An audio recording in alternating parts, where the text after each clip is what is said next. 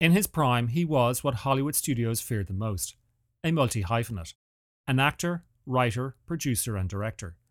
More than that, his films repeatedly hit the Golden Triangle: box office success, critical acclaim, and the respect of his peers. An Oscar winner, he also won Grammys, Emmys, WGAs, and BAFTAs. Review after review raved about his incredible talent, and in 1 year alone, 2 of his films topped the box office charts. I'm talking about Mel Brooks. Springtime for Hitler and Germany. He rode a blazing saddle, he wore a shining star. If you're blue and you don't know where to go to, why don't you go where fashion sits? Back in the late 1970s, Brooks had 2 talented executives working with him: Jonathan Sanger and Stuart Cornfeld.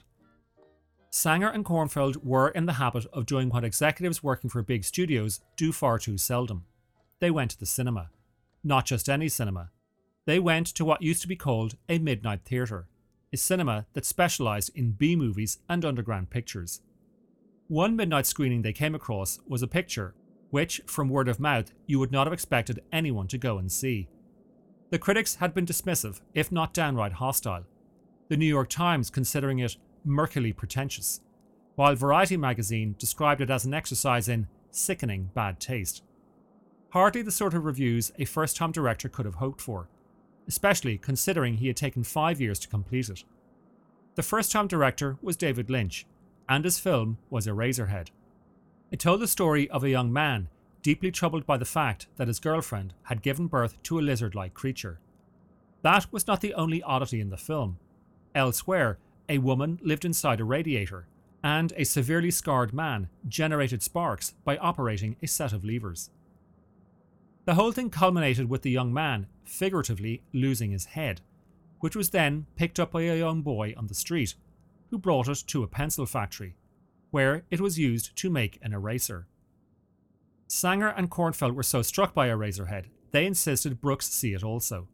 The second it was over, Brooks declared Lynch a madman, and his film a masterpiece. Here is Brooks talking about the first time he met David Lynch. Came into the office. When he came in, I looked beyond him. I thought that maybe this kid that came in was a messenger or something, because he wore a little leather jacket, and he sat, and he had a lot of R's. He said, "It's a pleasure to meet you, sir." A lot of R's, like a Midwestern kid. I expected the guy to have, like Picasso, 2 eyes on one side of his nose. And here is a young Charles Lindbergh. He looked just like Charles Lindbergh. So, why did Brooks, Sanger and Cornfeld want to work with Lynch? Because they were developing a script called The Elephant Man, a story set in Victorian London about a man hideously disfigured by untreatable diseases, and they were convinced that Lynch was the man to direct it. Here is Lynch recalling his first encounter with the project. I needed to see if there were any scripts out there that I could direct. So I called Stuart and I said, "Stuart, do you know of any scripts that I could direct?" And he said, "David, I know of 4 scripts that you could direct." And he says, "Come to Nibbler's and I'll tell you."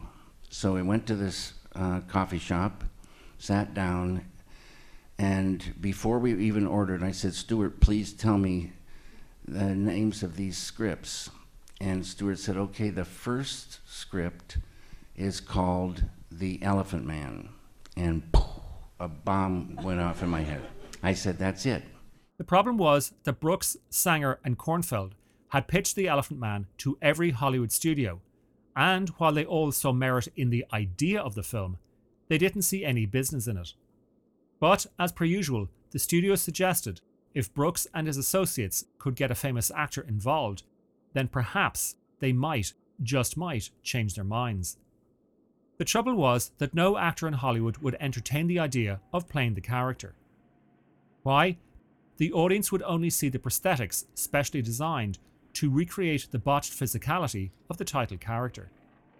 So in the end, and considering the fact that the movie was set in England, the producers decided the best thing to do was to hire almost exclusively English actors. And so, Anthony Hopkins, John Gielgud, Wendy Hiller, and Freddie Jones were chosen. The only American actor was Anne Bancroft, who played a small but pivotal role. Here is John Hurt recounting the method by which he was selected for the title role. I was first involved with the whole business of the Elephant Man and everything to do with it by being asked to Mel Brooks' office, and it was clear that the people who were interviewing me were quite nervous. And it didn't occur to me, oh yes, and in front of me, right in front of me, was a huge kind of drawing of John Merrick. And eventually it was suggested that this might be the person that I was to play. Now, to me, it didn't even occur to me. Although known today as John Merrick, he was in fact born Jason Merrick in 1862 to a working-class family in Leicester. From an early age, Jason's body grew dreadfully estranged from what a human being was supposed to be. Rejected by his father and stepmother, he admitted himself to the city's workhouse and soon thereafter presented himself to showmen so that they could exhibit him as an oddity in return for money. In 1884, one such showman, Tom Norman, opened a gaff shop on London's Whitechapel Road, where he charged the public 2p entry fee to see his display. One November afternoon, Dr. Frederick Treves, at the time the lecturer of anatomy at London's hospital, situated just across the street, walked in to view the latest curiosity.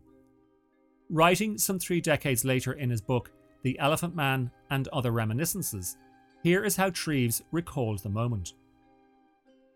The showman, speaking as if to a dog, called out harshly, "Stand up!" The thing arose slowly and let the blanket that covered its head and back fall to the ground. There stood, revealed, the most disgusting specimen of humanity that I've ever seen. In the course of my profession, I had come upon lamentable deformities of the face due to injury or disease, as well as mutilations and contortions of the body depending upon like causes. But at no time had I met with such a degraded and perverted version of a human being as this lone figure displayed. I think I'll ask you a question, and you shake your head like this for... Right. Have you always been the way you are now? Are you in any pain? Are your parents still alive? Do you understand me? Your father, your mother, are they dead? Treves' reaction was crucial, not only in terms of Merrick's remaining years, but also in understanding why Sanger, Kornfeld and Brooks regarded David Lynch as the ideal director for their film. Eraserhead was filled with such images, but never for one moment was the film disgusted by its own subject. Instead, it treated every person, however odd, with a respect and dignity uncommon in even the most mainstream of horror films. I'll return to that point in a moment, but for now, let us focus on one of the first decisions Lynch made, which was to film in black and white. Just as he had rejected colour for Eraserhead, Lynch decided that for The Elephant Man, black and white would not only quickly evoke the harsh industrialised Victorian London, but also minimise the shock of seeing Merrick's body in full colour. Going further, Lynch then encouraged that the moment of revealing Merrick's ruined body be delayed, gradually introducing us to him in shadow, half shadows, silhouette, and finally in full form. For all that, Lynch contacted director of photography Freddie Francis, who had not only won an Oscar for Jack Cardiff's adaptation of D.H. Lawrence's Sons and Lovers, but had also lit The Innocents, Cardiff's chilling adaptation of Henry James's short story The Turn of the Screw. Next, Lynch reunited with Alan Splett, the mastermind behind the sound design of Eraserhead. However startling Eraserhead may be to look at, what you hear is just as arresting, with each scene layered in with noises, domestic, natural and industrial, reimagining them in different speeds and directions, so they were at once faintly familiar, yet strikingly strange. Alan Splett died in 1994, so here is Lynch talking about their collaboration. Sound is at least 50% of the picture. It's sound and picture working along together, as you know, this beautiful thing of cinema. And sounds can bridge the gap between sound effects and music. Sounds can be abstract effects. And so they open up a world and give a mood, just like music. So there's hard effects, there's abstract effects, and there's music. The abstract effects are, really where so much of the magic takes place. Al understood this 100%, and we would marching into the world of sound and find those things that supported the picture and magnified it. And the whole idea is the whole is greater than the sum of the parts. Another important talent behind the camera was makeup artist Christopher Tucker. Lynch had initially planned to devise the makeup himself, but Tucker's expertise proved crucial. Tucker's contribution cannot be underestimated, and although he didn't win an Oscar for the film, it was his work on The Elephant Man that finally convinced the Board of Governors to the Oscars that makeup was a category that deserved award recognition. A moment ago, I mentioned horror films.